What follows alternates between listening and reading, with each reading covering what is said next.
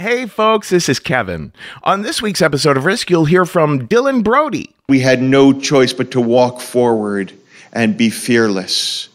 And we held hands because we were young men going to Sarah Lawrence College and very secure in our sexuality. That and more. But before that, folks, I just want to say that our January show in New York has been canceled. But we will be back at Caveat on February 17th to resume our monthly live shows in New York. And I'm sorry to say that our Risk Live show that was scheduled to happen in San Francisco for San Francisco Sketch Fest has been postponed till February 4th of 2023. The entire San Francisco Sketch Fest has been postponed till 2023. So if you bought tickets for the San Francisco show, you should have heard from or will soon be hearing from the folks at Sketchfest. Sorry about this, folks. The new surge in COVID cases around the country has us and Sketchfest taking extra precautions. But we will be coming back on stage soon, so stay tuned. Knowing how to speak and understand a new language can be an invaluable tool when traveling, meeting new friends, or just even to master a new skill. But it's not always simple when you're bogged down by textbooks and structured classes. That's why so many people trust Rosetta Stone. Rosetta Stone is the most trusted language learning program, available on desktop or as an app. It truly immerses you in the language you want to learn, like Spanish, French, Italian, Chinese, and more. You won't just be studying English translations. The Rosetta Stone intuitive process helps you pick up a language naturally, first with words, then phrases, then sentences. Don't put off learning that language. There's no better time than right now to get started. For a very limited time, listeners can get Rosetta Stone's lifetime membership for 50% off. Visit rosettastone.com/rs10. That's 50% off unlimited access to 25 language courses for the rest of your life. Redeem your 50% off at rosettastone.com/rs10 today.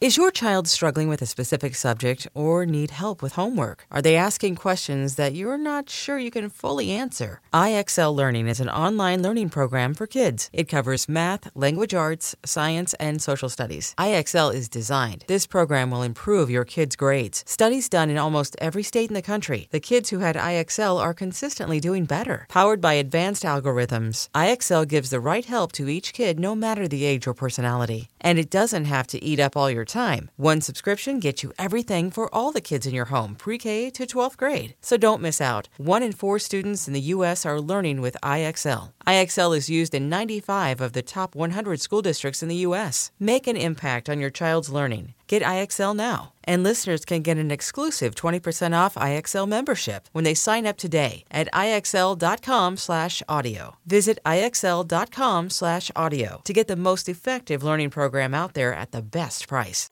Now here's the show.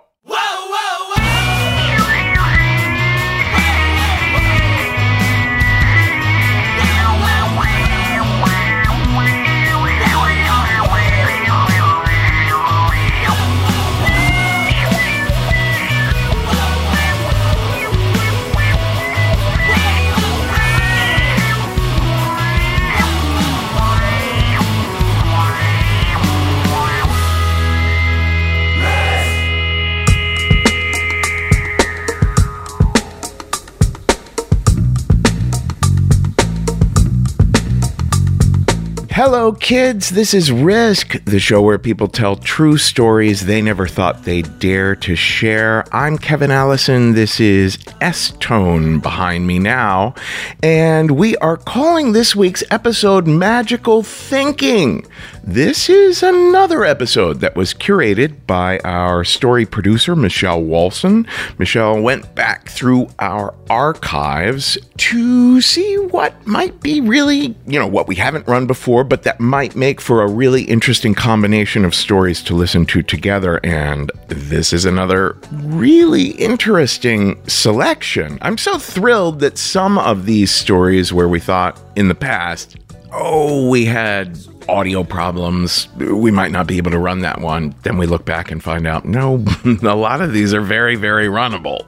I think all of us rely on magical thinking in one way or another, to some degree or another. And I think the reason that can be so tricky is that it can be helpful and then it can become very unhelpful. You know, the line between the two can be very blurry. Now, in a little bit, we're going to hear a story that was recorded at LA Podfest, I think in 2014, a story from Dylan Brody. Such a unique voice in the whole storytelling realm. You can find him at dylanbrody.com. But before that, a story by Drew Prohaska. Drew is the co-producer of the fabulous show The Artichoke in Beacon, New York. If you're ever near there, you got to get over there and check out some of their stuff on YouTube. You can find them also at artichokeshow.com. Here's Drew now with a story recorded at a Risk Live show in New York City in 2018. It's a story we call Magic Man.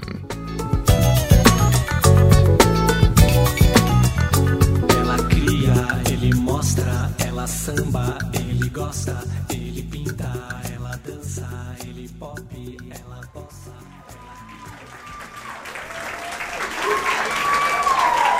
All right. So, I love Christmas at my sister's house. Every year, my sister, she kind of pulls out all the stops, you know, everything smells like cinnamon and orange peels. And every year, she sets out a stocking for me on the mantle. And Santa Claus brings me the same thing every year, beef jerky, scratch-off tickets, and underpants. And it's awesome. And like my favorite part about Christmas, like, you know, I don't have to do anything but drink her beer and eat her baked treats. And I have one job to do, and that's to be Uncle Drew to her kids, Noah and Katrina. And I have one job to do, and that's to keep the kids occupied while she plays Santa Claus downstairs on Christmas Eve. So about 5 years ago, you know, when Noah was like 4 and Katrina was like 7, I'm up in Noah's room, and you know the kids are they're in bed, and my sister's downstairs playing Santa, and you know I start reading, I knock out a couple Shel Silversteins, and I get bored, so I'm like, hey, you kids know not to go downstairs, right? And they're like, you know, why, Uncle Drew? And I was like, well, you know, cause Santa's coming. And they're like, yeah, we know. And I'm like, well, you can't see Santa on Christmas Eve. And they said, why not? Which is a pretty good question. And I said, listen to me. If you see Santa Claus on Christmas Eve in your living room, the light is going to be so intense that it's going to melt your faces right off of your skulls. And they went, oh. And I just went downstairs. I said, good night. And I kissed them, and I went downstairs, and I opened a beer, and my sister goes, whoa, what are you doing, man? You were up there for like 20 minutes. And I was like, I got this. Don't even worry about it. There's this thing inside me, you see, like, I've always wanted children. I haven't had them yet. But there's this weird, like, Tim Burton creature inside of me, like, who, like, feeds off of, like, the fears of children, you know what I mean? Like, I really love freaking them out, you know? It's, like, my favorite thing.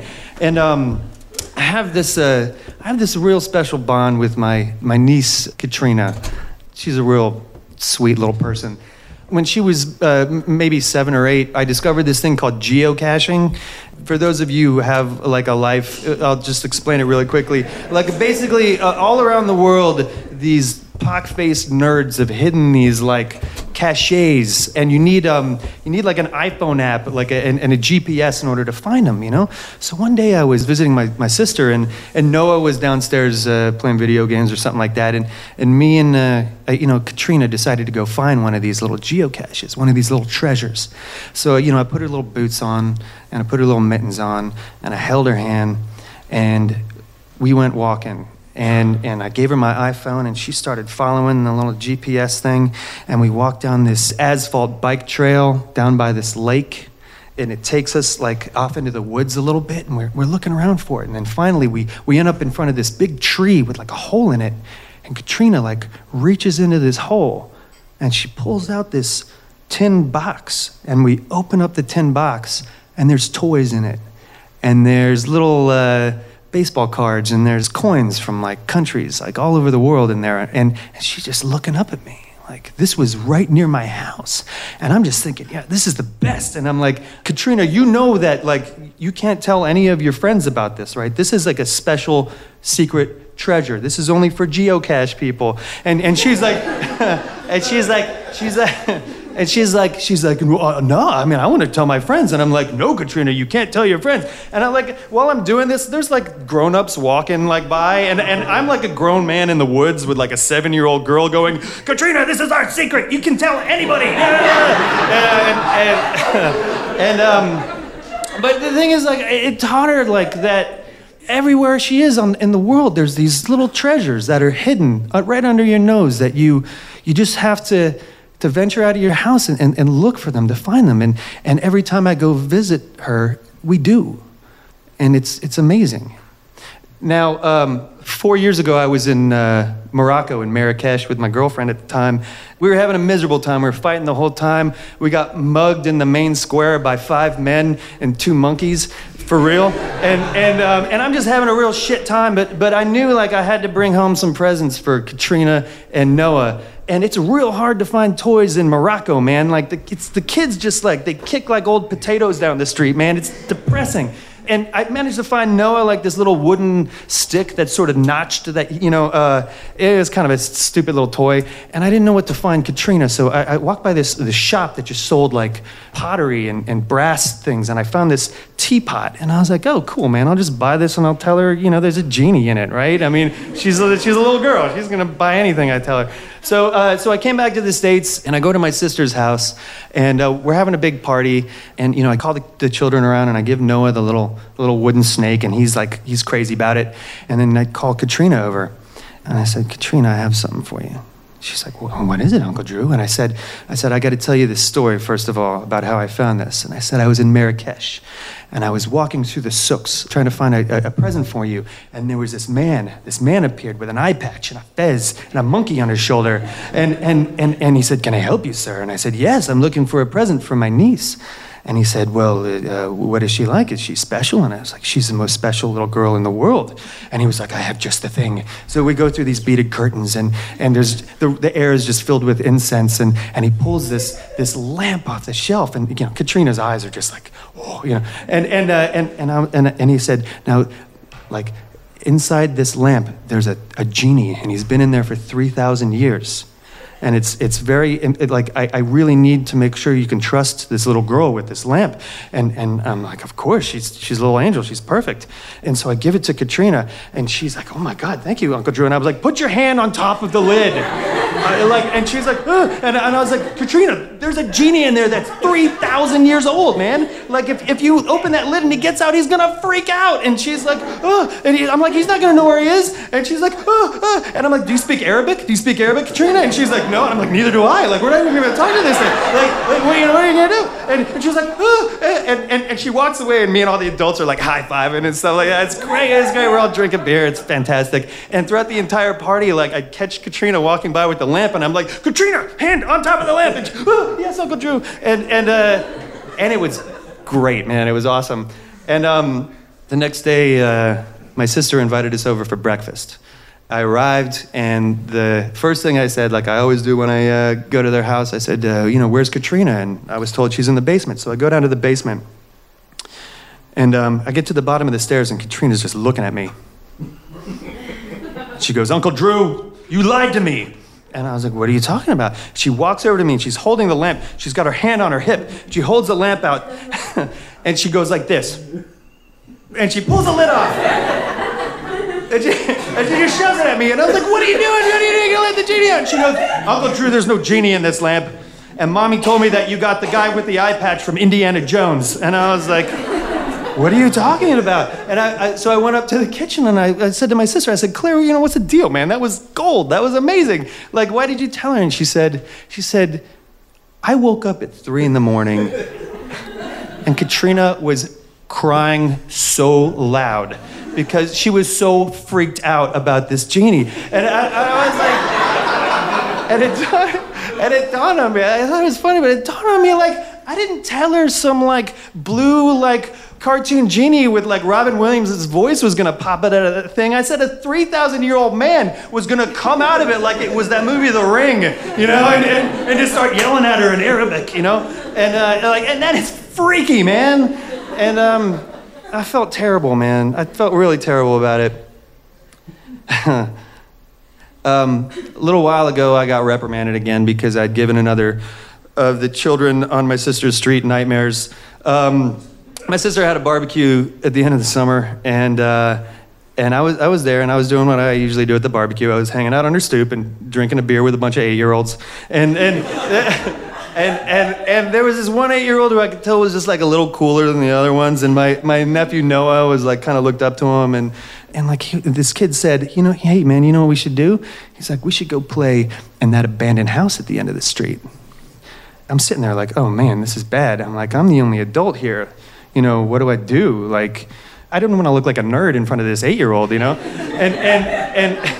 And so I said, I don't know, man. I heard that house is infested with boglins. And he goes, what's a boglin? And I was like, you don't want to know, brother. And he goes, I don't believe you. I was like, I'll tell you, man, it doesn't matter. It doesn't matter, man. I said, when one of those things digs its claws into you and sucks out one of your eyeballs, it's not going to matter whether you believe me or not. And he went, and he ran off to his mom, and it was fantastic. But I went inside. It wasn't like the same like it was with Katrina, And I went inside, and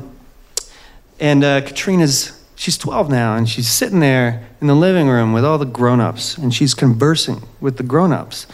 She's a little lady, And it's kind of breaking my heart. And like, I'm sitting in the living room, and Katrina's right there, and I'm looking on the far end of the room. At the bottom of their stairs, there's a shelf with that little genie lamp sitting on it. And it's really selfish, but I just wanted to grab that lamp, and just rub it and just wish that she was 7, 8 years old again. You know what I mean? Because I wanted to tell her, I really wanted to tell her that the older you get, that sense of wonder, it starts to erode from your life to the point where you have to go looking for it. And being an adult is hard. No matter how many times in my life I felt like I failed, it didn't matter, because as long as she was a little girl, I could do magic. Thanks. Happy holidays.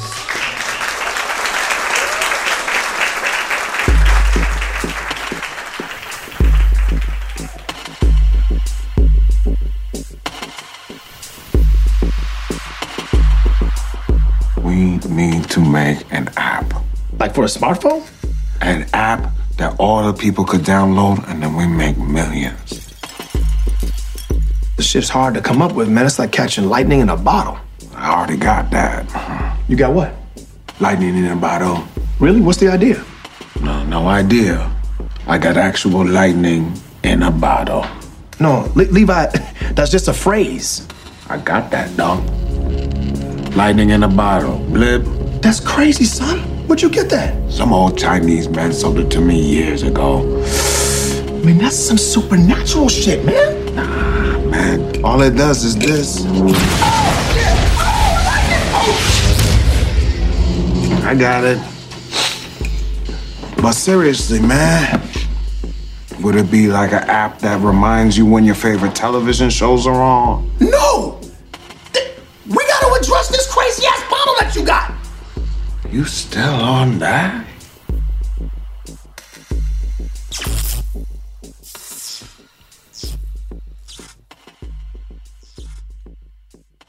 Our next storyteller is another dear favorite of ours. He is going to be opening for David Sedaris twice in November. Once at UC San Diego, right? And once at UC Berkeley.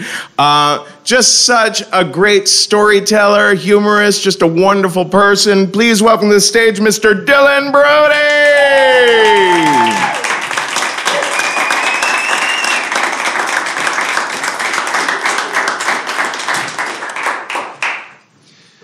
Good afternoon, ladies and gentlemen of my target demographic. The second time Jonathan Davis came to my dorm room and said, let's go on an adventure, I was momentarily hesitant, but I said, yeah, okay. It was college, so Ronald Reagan was president, though he did not know it at the time.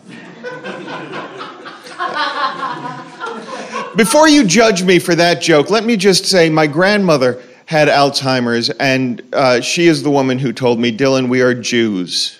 We do not believe in tragedy. We believe in horror, atrocity, and injustice, and we recognize them all as inherently hilarious. There was this awkward moment in her decline when I went to visit her, and every time she saw me, she thought it was my birthday and gave me $5. And it was just exhausting to deal with because I had to keep walking in and out of that room. And for the record, that is not a self-loathing anti-Semitic joke about how I am obsessed with money. It is a self-loathing anti-capitalist joke about how we all put money ahead of human decency. But I digress.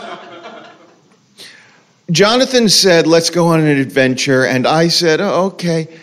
Fairly early on a Saturday morning, and we got in his car, and he drove me to a place in New Jersey.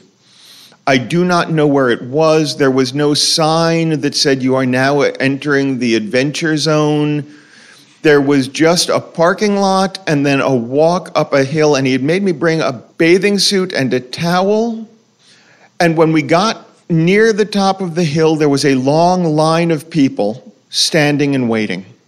And we got online. And he would not tell me what was going on. And I began to imagine things that might happen at the top of the hill. We have to be ready to get wet, but it's the top of a hill. And we're all standing in line waiting for it, but I don't know what it is. And I begin to make up scenarios in my mind about what could possibly be happening up there. And I'm getting more and more anxious and more frightened as I wait. And I reassured myself with a memory of the first time Jonathan said to me, let's go on an adventure. The previous autumn, there had been a long weekend, and I had planned to just go into New York and see if I could pick up stage time doing comedy somewhere, and I had no real plans. And he said, let's go on an adventure. My parents are out of town. They're out of the country. We can have their house. And we went to his parents' house in Connecticut, which butted up against a golf course. And we took acid. And at night, we went out on this golf course to lie down in the grass and look at the sky while we waited for the acid to hit. And it was a new moon, so there was no light pollution anywhere. There was a starscape, the likes of which we in cities forget exists. It was that sky that is dense with tiny specks of light. The Milky Way is an apparent coalescence of lights from one horizon to the other, and they are uncountable and they are unfathomable. And over the next 45 minutes or hour, as we looked up at this astonishing sky, we began to be able to see the various distances to the different stars, the layers of stars heading off into the vast clockwork cosmos, because our eyes were beginning to dilate and we were beginning to trip. And then we walked out into the golf course in the dark, dark night, tripping. And we found a pathway, a cement pathway, and we walked along it. And we reached a place on this cement. It was just the barest lightening of the gray around the gray of the greens, this cement walkway, and we followed it, and then suddenly we came to a place where there was the deepest shadow we had ever seen. And we stopped and we looked at it, and we knew that it was a pool of pure evil. And that was intriguing, because it was nothing but shadow, but we were terrified of it. And we decided we had no choice but to walk forward and be fearless, or pretend we were fearless. And we held hands because we were young men going to Sarah Lawrence College and very secure in our sexuality. And we were frightened. And we slowly stepped forward into the shadow, and our feet literally disappeared into the blackness. We could not see them, and the blackness was a cold that crept through our flesh into our bones, and we wondered, what interdimensional world we had found, what passageway into pure evil we had discovered, and then we realized it was a water hazard. And we were ankle deep in very, very cold water. And we began to laugh because we were tripping. And for those of you who are too young to know the experience of clean acid, at the same time that we were laughing at our own stupidity at having walked into a water hazard thinking it was something far more important, we were also unwrapping the layers of internal psychic subtext, the idea that we impose danger on darkness, that the reason we imagine monsters in the dark is not that we are frightened of monsters and they might be out there in the darkness. It is because we are frightened of the darkness and we cannot justify that unless we create monsters. And all of those ideas were flitting through our minds as we slogged back to the house, listening to the incredibly amusing sound of our wet shoes. And it changed both of our perspectives on the world and our experience. And I reminded myself of this as I stood online on the way up a hill in New Jersey, not knowing what we were doing, and he kept grinning at me and rocking up onto the balls of his feet with a secret. And we got to the top of the hill, and there was a hole in the ground at the top of the hill with 3 sides raised up of canvas and hoses pouring water in. And that seemed odd. And no one had asked us for money. This was not an amusement park ride. This was something some engineering student had done. I have no idea who had created this thing. But there it was, hole at the top of the hill with canvas, and one after another, people were jumping in.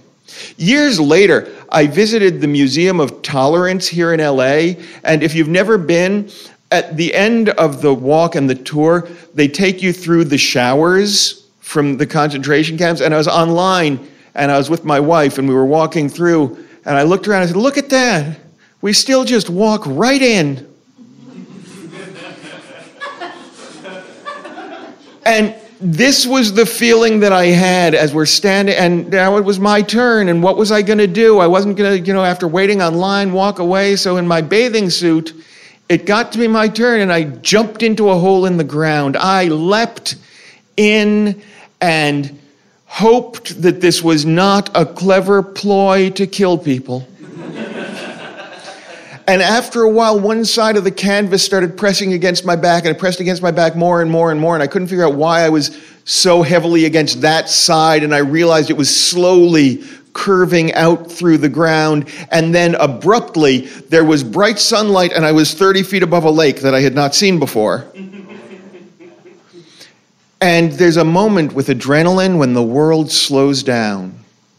And for just a second, I had time to look around and go, wow, I am in the air above this lake, and there are hills over there, and there are people all over the place down there in colorful bathing suits lying on towels and laughing and pointing at me, because apparently everybody who comes out of this shoot has an amazing look on their face. And then I plummeted into the ice-cold water that was not at all evil. And I swam to the side, and I found my towel nearer to the top of the hill, and I dried off, and I redressed. And my friend said, do you want to go again? And I said, no point. Now I know what happens. It wouldn't be any fun at all. Kevin mentioned that I'm opening for David in November, and he and I had a correspondence for a long time before I began opening for him. And in one of those correspondences, I asked him if he had any advice for me in my career, and he said, any opportunity that comes up, take it. Any invitation you get, accept it. You never know where it's going to take you. I would take that one step further. I would say, if there is any opportunity that comes your way, leap into it with your eyes open, because that is where the thrill lies. Thank you.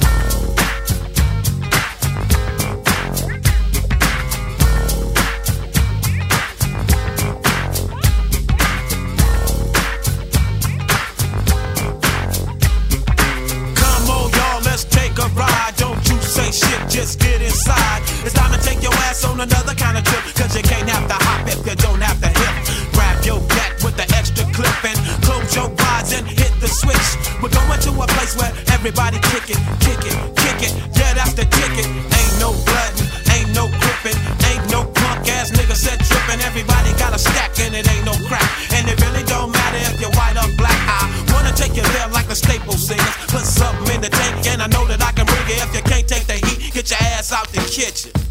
We on a mission.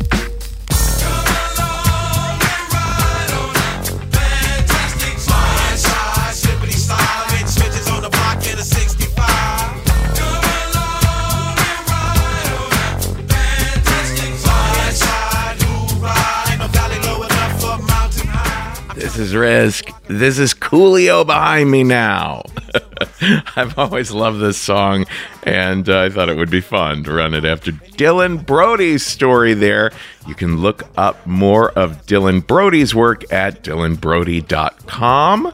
Before that, a little interstitial by our episode editor, Jeff Barr, featuring a little something from Key and Peele there.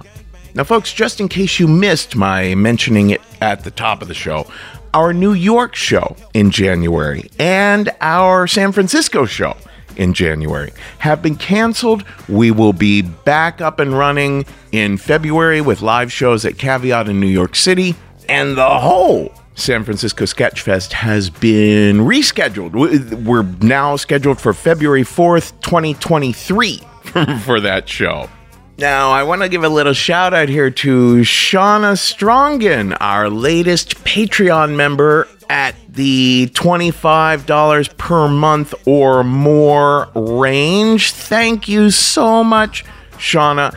And everyone else, there is so much to be found at patreon.com/risk. So much bonus content. I recently uploaded a personal check-in that was very personal. And there's so many bonus stories and check-ins with storytellers and staff members there. You really are helping us out quite a lot. We rely quite a lot on the help from our fans over there. And if you would like to make a one-time donation, that is at paypal.me/riskshow. Folks, if you like good old-fashioned true crime mysteries, if you like stories where you feel like you're a detective finding clues, June's Journey is the name of this new game that you can play on your iPhone or your Android. You are uncovering the mystery of June's sister's murder. It's this well-to-do family in the 1920s living in a Great Gatsby-like mansion. Each scene uncovers new aspects of the story. Some parts are in New York, some parts are in Paris. There's all kinds of objects you're finding and trying to assess whether they're meaningful or not. You collect information, filling out your own photo album, and you're keeping track of all the characters. There's romance, there's scandalous family secrets. It feels like a really fun play or movie. And I've only made it through like 5 scenes, but I am told you could crack the case. All you need is an internet connection and downloading on iOS or Android. So discover your inner detective when you download June's Journey for free today on iOS and Android. Hey, it's Kaylee Cuoco for Priceline. Ready to go to your happy place for a happy price? Well, why didn't you say so? Just download the Priceline app right now and save up to 60% on hotels. So whether it's Cousin Kevin's Kazoo Concert in Kansas City, go Kevin, or Becky's Bachelorette Bash in Bermuda, you never have to miss a trip ever again. So download the Priceline app today. Your savings are waiting. Go to your happy place for a happy price. Go to your happy price, Priceline. When you need mealtime inspiration, it's worth shopping Kroger, where you'll find over 30,000 mouth-watering choices that excite your inner foodie. And no matter what tasty choice you make, you'll enjoy our everyday low prices, plus extra ways to save, like digital coupons worth over $600 each week. You can also save up to $1 off per gallon at the pump with fuel points. More savings and more inspiring flavors make shopping Kroger worth it every time. Kroger, fresh for everyone. Fuel restrictions apply.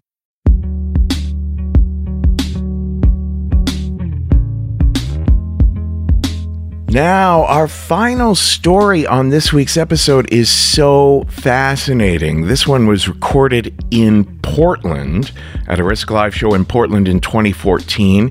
This is Tracy McDonald. This is a complicated story. There's some disturbing imagery in it around death.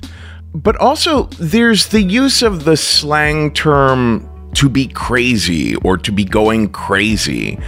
You know, over the years, there have been so many stories on Risk about people who, might have been struggling with some sort of mental illness or might have just been different in some, might have just been sensitive in some way or, as they say, neurodiverse in some way. And I think that whole expression, to be going crazy, I just want to have some sensitivity around that, just to acknowledge that there are so many stories of people who have been called crazy in a hurtful way or who have hurt themselves by thinking, am I quote unquote crazy? So I just want to put out there that that's a slang term, a colloquialism that we are very used to using, but I think we, have to have as much compassion with ourselves and others to realize that it's a very blurry line for what that could even mean.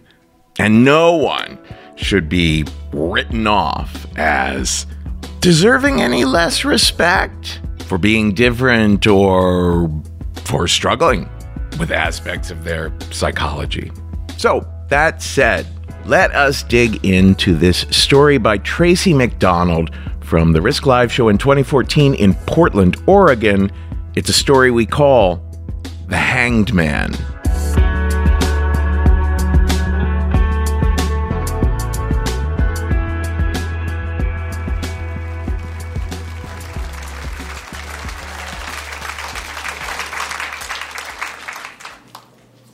So when I was 20, I was terrified that I would lose my mind, that I'd go crazy, that I'd lose touch with reality.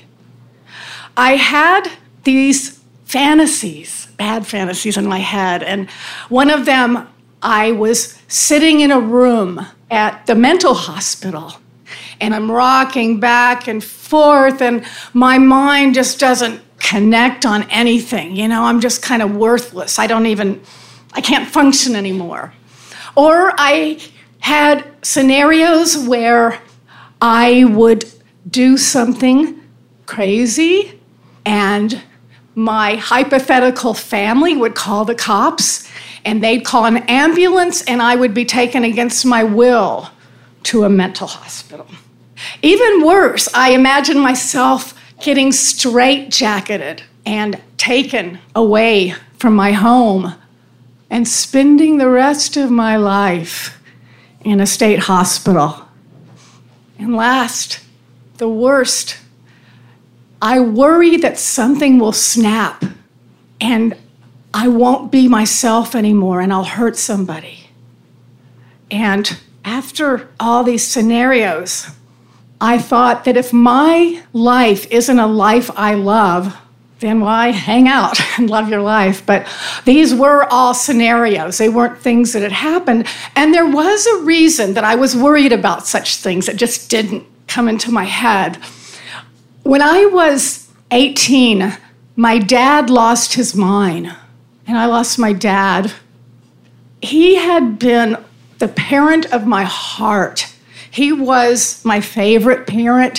He was the parent I would go to when I needed support. He always had a lap ready for me, and he would hug me in a beautiful, true way. And he went to all my brother's baseball games, and he'd take us out in the country, and he'd call the cows from the car. So he had the window down. He's like, moo! And they came, I'm like, whoa. But, he was cool. He took my family to Mexico, and, he always wanted the kids to go. So this was a huge loss. And I came home from college, and my dad is sitting there in the dark, staring off into space. And when I'd come home he didn't have that sparkle that went to meet my own eyes. He didn't have the hug. He acknowledged me, he smiled, but he wasn't my father anymore.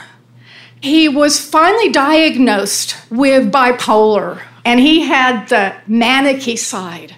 And he finally had to stop working. He tried, and the whole family changed. This became a whole new family configuration.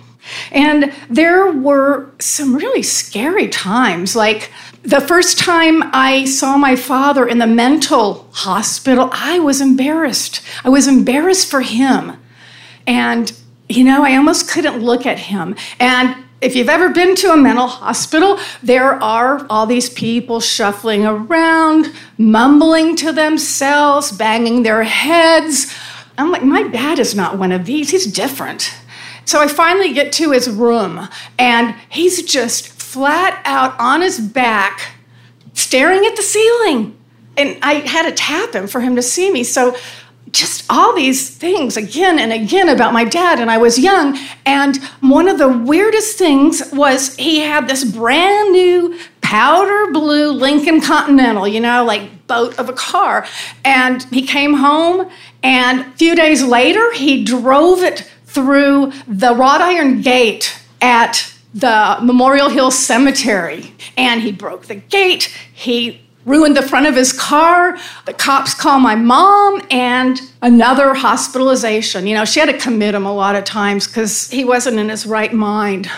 He'd sometimes talk to the TV, or he'd hear voices that seemed to tell him things like, we're going to start a new concept in electricity or something, and he was going to become a billionaire. And one of the worst was when he was in the living room, my brother and I are there, and he has a legal pad, and he's like writing and writing and writing and throwing pages down. I mean, it looks like he's got a whole legal pad he's used.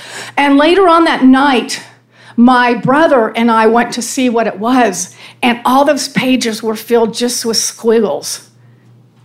So I had this sob almost wanting to come out, and I didn't know what to do with it. I was really afraid. I would go to the bathroom a lot and cry, but I was afraid of feeling that.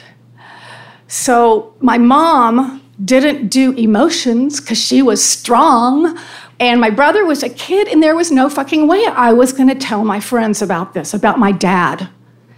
I was lost. Even my best friend, I wouldn't tell. In fact, I didn't tell anybody for like 15 years about my dad. That's how much shame I had around this. So I did all I could do finally. There was really no one to support me. And if I asked to go to a therapist, my mom would have flipped out. But I was left with nothing but to go to the books, like I've done all my life. So I look up bipolar with, manic depression in those days, and I find out that I have a 25% chance because of genetics of going crazy myself. And that flipped me out, like a 1 in 4 chance. I don't like that. There's a good possibility that this could happen. And my heart would just pound, and it would seem irregular. I would feel this energy just rushing through my stomach. It would just be coming down my legs, and I'd feel like I just wanted to leave. I wanted to run. And these things would set me off, with these thoughts and all of that, like recognizing that my father is mentally ill, seeing a textbook chapter about mental illness or a magazine article. All these things could set me off. What I did finally was I pushed the sobs down, and I just pushed my emotions down until I didn't have the thoughts anymore. And eventually it worked. The thoughts went away. Finally, went back to school, and I spent most of my time hanging out with my friends, partying, studying, going to my job and hanging out and partying some more. So I was either busy or drunk or stoned. Great way to push away your fears, especially when you have these really big fears that are so scary. So we're going to flash forward about 10 years. I'm 29 now. I have a husband now, and I have just had my first child. And my daughter is 10 weeks old, and almost as soon as she was born, those thoughts came back. And this time they were worse. This time, the most precious thing in my life is the subject. So I'd have these thoughts like I could go crazy and I could hurt my daughter. And just that thought would just make me want to jump out of my skin. So we're in France. My husband is French, and his name is Stéphane. And, I've been having all these worries. So his parents generously decide that they'll take care of baby Zoe for a week, and he and I can go down to the coast. So Brittany is where it all happened. We were just coming inland after spending a good part of the day, wasting an entire sunny day trying to find a place. We had gone to La Balle, which is a French resort on a beautiful beach, and we tried every other hotel that we saw, and we gave it up. And Stéphane is in a mood. He is pissed off that we didn't get to go and stay on the beach. And he is so French about the way he gets in a bad mood. So it's kind of like the first step is muttering under the breath, but loud enough so that people will hear. You're pretending no one can hear me, but you're hoping that your wife in the next room or somebody hears it. So it's kind of like this, mumbling like, alors, oh là là, qu'est-ce que c'est que ça? Qu'est-ce que le mec veut faire avec nous? And all this kind of crap, and I understood it, unfortunately. And then the next step was blaming anybody but him, like the damn guy at the hotel, he lied to us and there was a room, or, well, you were in that bathroom for so long, we would have found a hotel room if you would have come out on time. And that's how it was with him. And he was very French. I'm not saying that being mean is very French, but he was very French. Anyway, he is a Frenchman who is very proud of being a Frenchman, and he kind of thinks everything in France is better than everything here. And I agree with him on most of the things, but he doesn't have to say it's better. It's kind of polite not to say it's better, but we're driving, my little Gaulois smoking, Scotch drinking French husband who listened to Jacques Brel, and we get to this town, Taix. Taix is this gray, dismal, tiny little rotten village, and everything is gray. The houses are made of granite. And the streets are made out of bricks that are also gray. And the sidewalks are flush with the houses and flush with the curbs. So there's not a thing that is green or colorful like flowers. And just coincidentally, they're playing like the funeral dirge as we come into town, where they ring the bells like, dung! And then there's a really long time between that and the next one. It's creepy. But anyway, so, that adds to the creep factor. And we've been in the car forever. So he runs in to see if there's a room, and there is a room in this crappy town. So he gives me the key, and I'm going to go up to our room and take the luggage, because I told him he was always doing it, so it was my turn. And he was going to go across the street to get some water and a baguette. So he's gone, and here I am getting ready to take the suitcase in. So I open the hatch of our little red Peugeot and pull out our suitcase, and I hear a sound like a screech that just went up my spine, like, those goosebumps and shivers you get. And I look up there, up on the second floor of this house, and there's this old lady, like those old ladies who wear black because they're widows and they wear it their entire life. And she had this like beef jerky face, and she was scary, very scary, because she was looking right at me. And she was freaky. So I just like, okay, I'm hurrying out of here. And I go up to the back door of the hotel.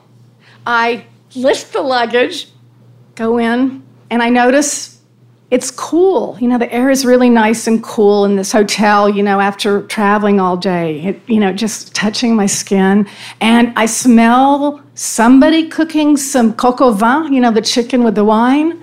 It smells really good. And in the very distance, I hear some opera playing. So I go down the hall. I can hear my heels clicking on the tiles. I have to put the bag down a couple of times because it's really heavy. And I come to the end of the hall, and I need to turn left to get to the room. So I turn, and I see this very dapper gentleman, guy in his 60s maybe. He's got this tailored dark suit. He has a shock of silver hair. His shoes are freshly polished, and they are expensive shoes, like those Italian shoes that you can actually smell the leather on. They're those kind. And I can hear a dripping somewhere, but I don't know what it is.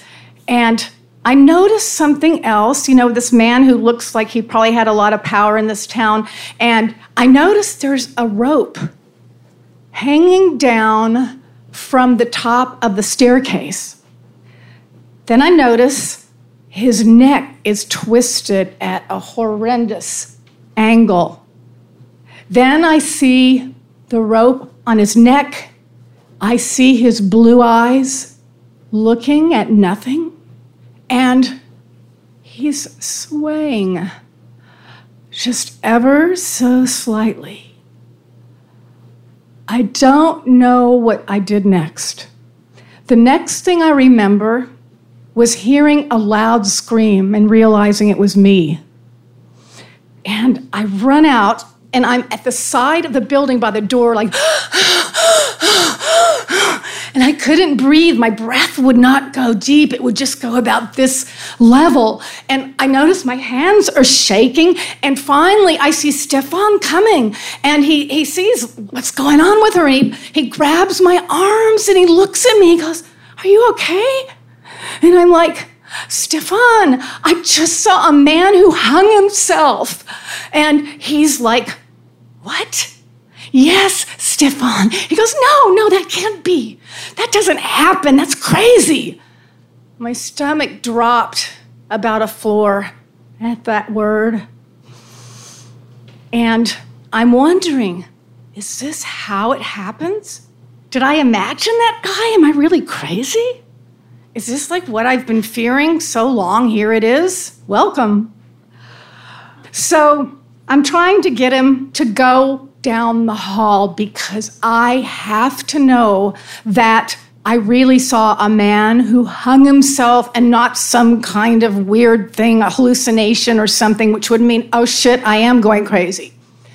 I know that sounds weird, but that's what I needed to feel okay. So I'm like, Stefan, you've got to go in there because I saw this guy, but I don't know if it was a hallucination or what. And he's like, "Tracy, calm down. We had such a long day and the sun was hot and you drank some beers and you just had a baby like 10 weeks ago. It was a lamp, simple." And my stomach dropped like 2 more floors. So I really want him to go in there. I'm like, "Stefan," and I'm pulling on him. And then I remember, our suitcase is in there. You have to go in there to get our suitcase. He finally gradually goes in there, and I'm like, "You've got to look, though." He goes down the hall, and he gets back way too soon. And I'm like, "What?" He goes, "I didn't see anything." Oh, man, that was the worst words I could imagine him saying. This was like confirmation. I'm just like, okay, here it's happened right after I have my baby. I don't know if it's a hormonal crap, but the biggest joy in my life, and it's going to be taken away from me now because I'm going crazy.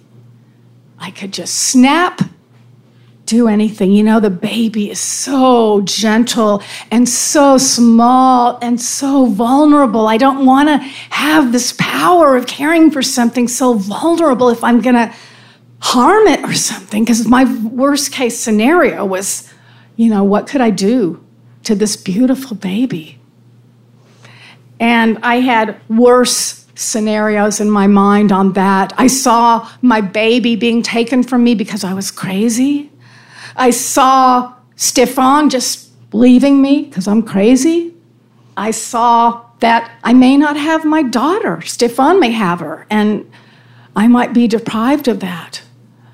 And my mind also went, well, if things get bad enough, maybe I will climb on the Williams Tower.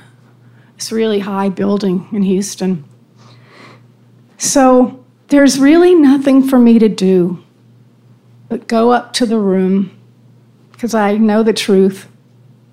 So Stefan and I go towards a different door. And I'm like, where are you going? And he's like, that wasn't the hotel door you went through. That was somebody's house. So he goes through the door that does not open to a man hanging from the staircase. And we go to our second floor room with its hideous orange wallpaper and its threadbare carpet. One of those rooms where you want to put a towel on the bed before you get into it. Your own towel, not theirs. And we're sitting down. He breaks off a piece of baguette and starts putting some camembert on it. And I pour myself a glass of wine, and I am busy in my mind. And as I'm thinking all these thoughts that I told you before, I feel like I am gonna burst. There is so much energy in me. I am so electric, you know. I just want to go running, or I want to jump out of my skin, or I want some kind of relief, and I'm just wondering, what can I do?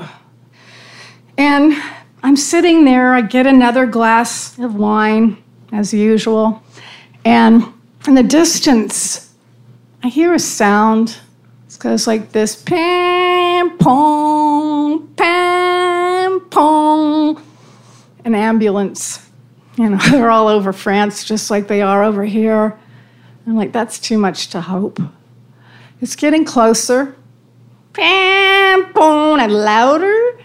And I get up and walk up to the window of the room, and I look down into the street, and I see an ambulance pull up to the house where I now knew that a man had hung himself. Thank you.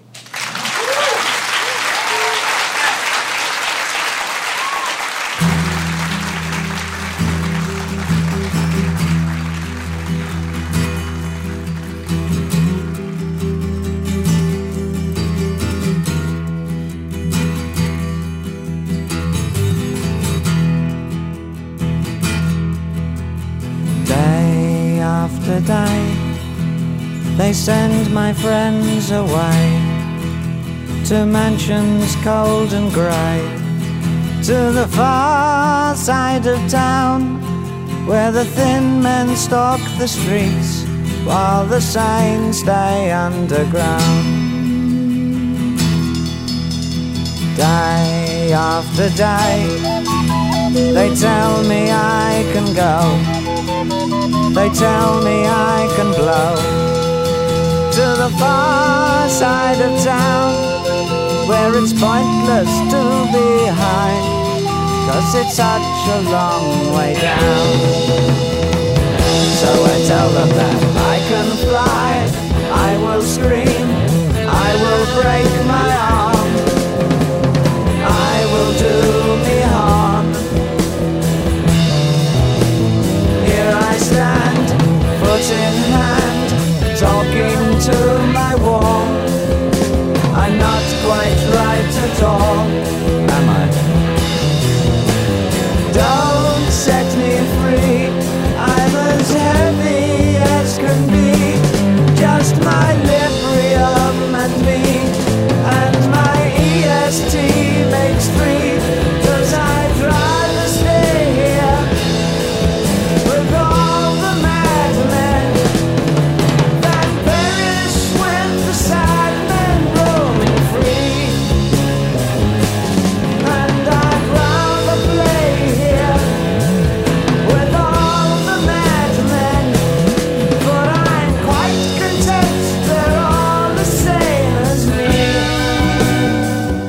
is all for this week's episode, folks. This is David Bowie behind me now, and we just heard from Tracy McDonald. And our new editor, Hope Brush, did such a great job on that story. I'm so glad that after all this time, we were able to run that one on the show.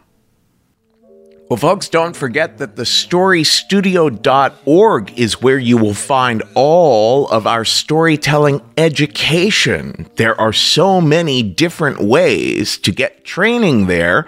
2-day workshops online, working individually with some of our faculty members. There's our corporate workshops. So many ways that storytelling training can change your life or your career. It is all at thestorystudio.org. You can also hire me personally for one-on-one storytelling training. I'm at kevinallison.com. And be sure to follow Risk elsewhere on all of our social media. We're at Risk Show. Myself, I'm at the Kevin Allison on Twitter and Instagram. And our site is risk-show.com, where you'll find all sorts of information about how to pitch us and the tables of contents of the episodes and a whole lot more at risk-show.com. Folks, today's the day. Take a risk.